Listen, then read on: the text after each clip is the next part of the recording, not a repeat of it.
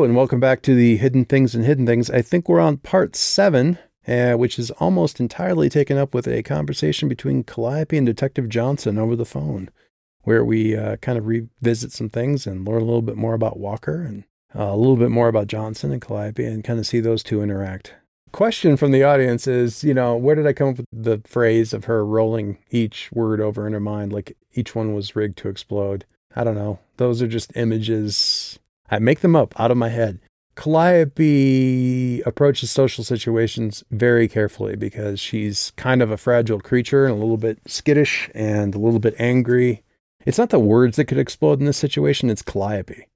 So she's approaching it very carefully because it could easily be a conversation that turns into her shouting a lot. And she doesn't want it to because it's not really Johnson's fault. So yeah, you just got to approach it kind of carefully. And Calliope's volatile. So it's fair for her to treat things as explosives, I think, in this situation. Why does she tell Johnson about the fat man? She wasn't going to initially. I mean, obviously she warms up a bit to that. For all that she isn't comfortable in social situations, Calliope has a pretty good sense of character. And Johnson has a good one. He's a guy that you can trust, or at least that's her sense of him. And it at least in this book, turns out to be true. I mean, he's a reliable guy. I mean, she doesn't get him completely into the weird stuff, but she lets him know that there's some progress being made because honestly, right now, he sort of feels like the only friend that she's got in this situation. Tom is left. Tom expressed his feelings toward her, but then left. Vicus is Vicus. So he's not someplace you go for a hug. Everybody else is creepy or weird or nasty or dead or she doesn't have anybody else. And Johnson's a good guy. So yeah, she kind of opens up a little bit. I don't know if she wouldn't be able to answer the question. She just did because she knew he could take it. You know what I do at the end of a story? I'll put it into a word, one of those word clouds, and I'll see which words come up really, really big. And then take out like the ones like the and a and stuff. If I see a lot of nods, then I go back through and start rewriting stuff. I see a lot of shakes and blinks, or I know from post-examination and stuff like that, I have a lot of business going on. There's always a lot of stuff with my characters physically doing things to kind of break up the flow of the dialogue a little bit. Maybe I overdo it. I don't know. I don't really care. I'm comfortable with it. It's the kind of story that I'm used to reading. It creates that kind of beats and pacing that I like. It's a little bit like stage blocking or something like that. But I mean, that's probably my bit.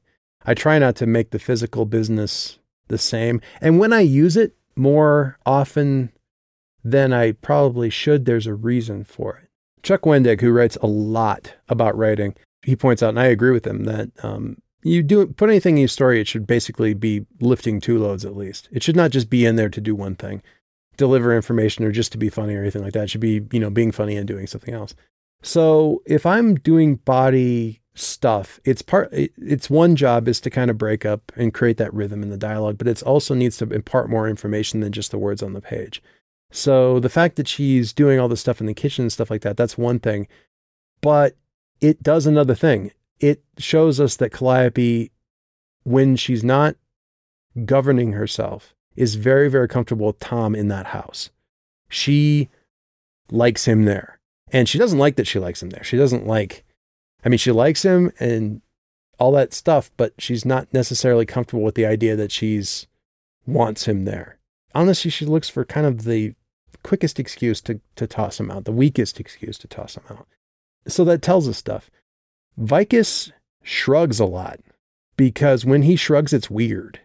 And that weirdness is something that we need to be constantly kind of aware of, because for all that Calliope sees weird stuff and notices things because she's very perceptive, there are things that Vicus does that she can never entirely tune out. Same thing's true of Gluin. I had my editor come back and said, can we not have him have the fat constantly in our face?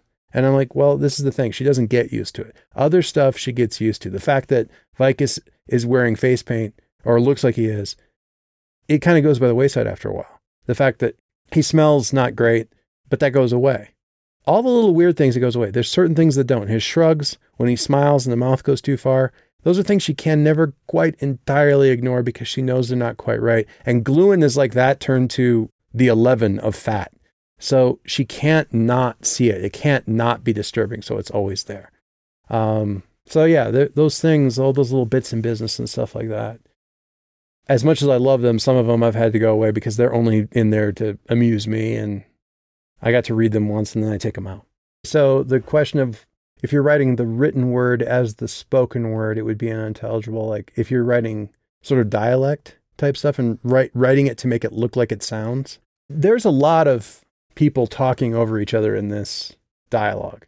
There's a point at which you make it sound so much like actual dialogue that it's basically unintelligible. It's just constant interruptions and talking over, and everybody's getting in 2 words in, and suddenly you're watching, what is it, Gosford Park or something like that, and everyone's just talking at the same time.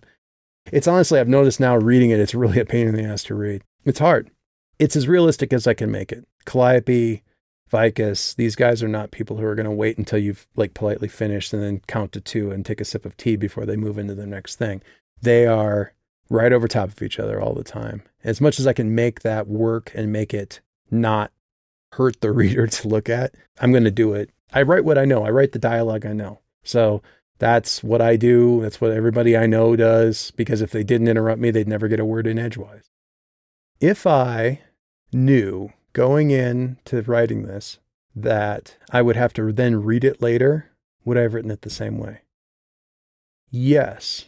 Except I wouldn't have wanted to think about reading it later, because honestly, I don't like thinking about, well, what's going to happen with this business-wise afterwards. I think that's a very counterproductive thing to think about in terms of when I'm writing, and this sounds very artsy and I hate that a little bit, but when I'm writing, I'm writing. I'm just writing to write a story. And I honestly, at the time that the words are going on the page, I could not give a damn one way or the other as to whether or not it's going to work, or whether or not it's going to make money, or whether or not anybody's even going to want to read it.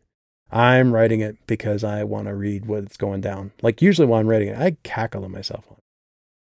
But afterwards, yeah, definitely. I mean, my first test, my first read through, like I, finish up the story, put it away for a while, bring it back out. The first thing I do is I read it, but I read it out loud. And the first thing that I start circling, maybe I read it to myself first, but the second thing I do is I read it out loud. And the things I circle are the bits where you can't read it. Like if I can't read it out loud, I rewrite it. That doesn't mean that it's all easy, but I want to be able to, this is a bad example, I want to be able to read the stories that I'm writing to other people. That's just a test of language. Some of this stuff, what's that old Carrie Fisher quote? Talking to George Lucas in like the second movie or something like that. You can write this shit, George, but you can't read it. That's telling. Lucas is a good example of, as an idea guy, he's fantastic, but as a writer guy, he's not somebody most people would probably want to emulate in terms of dialogue and words that he picks and stuff like that. It isn't just dialogue that I'm looking at when I'm reading it aloud to figure out whether or not it's going to work. It isn't just the dialogue. I mean, I want the dialogue to sound natural. And there's times when, I've been reading short stories now, and there's sometimes it's like, he wouldn't say, what's that for? He'd say, what's that about? Or something, there's just little bits that you realize well after the fact that when it's actually out there, they wouldn't say it that way. That's part of it. But there's also the narration stuff. I mean, there's sometimes where words together just don't work. You can't just say those words in that order and not have your tongue rebel and leave. So that stuff has to change. I think your brain would hiccup on it too. I think your brain gets caught. I'm not saying that everybody reads it in a way that they're listening to the lyricism of it. I do, especially with certain authors. There's sometimes where I'll read a scene and I like it so much, I'll go back and read it out loud to myself.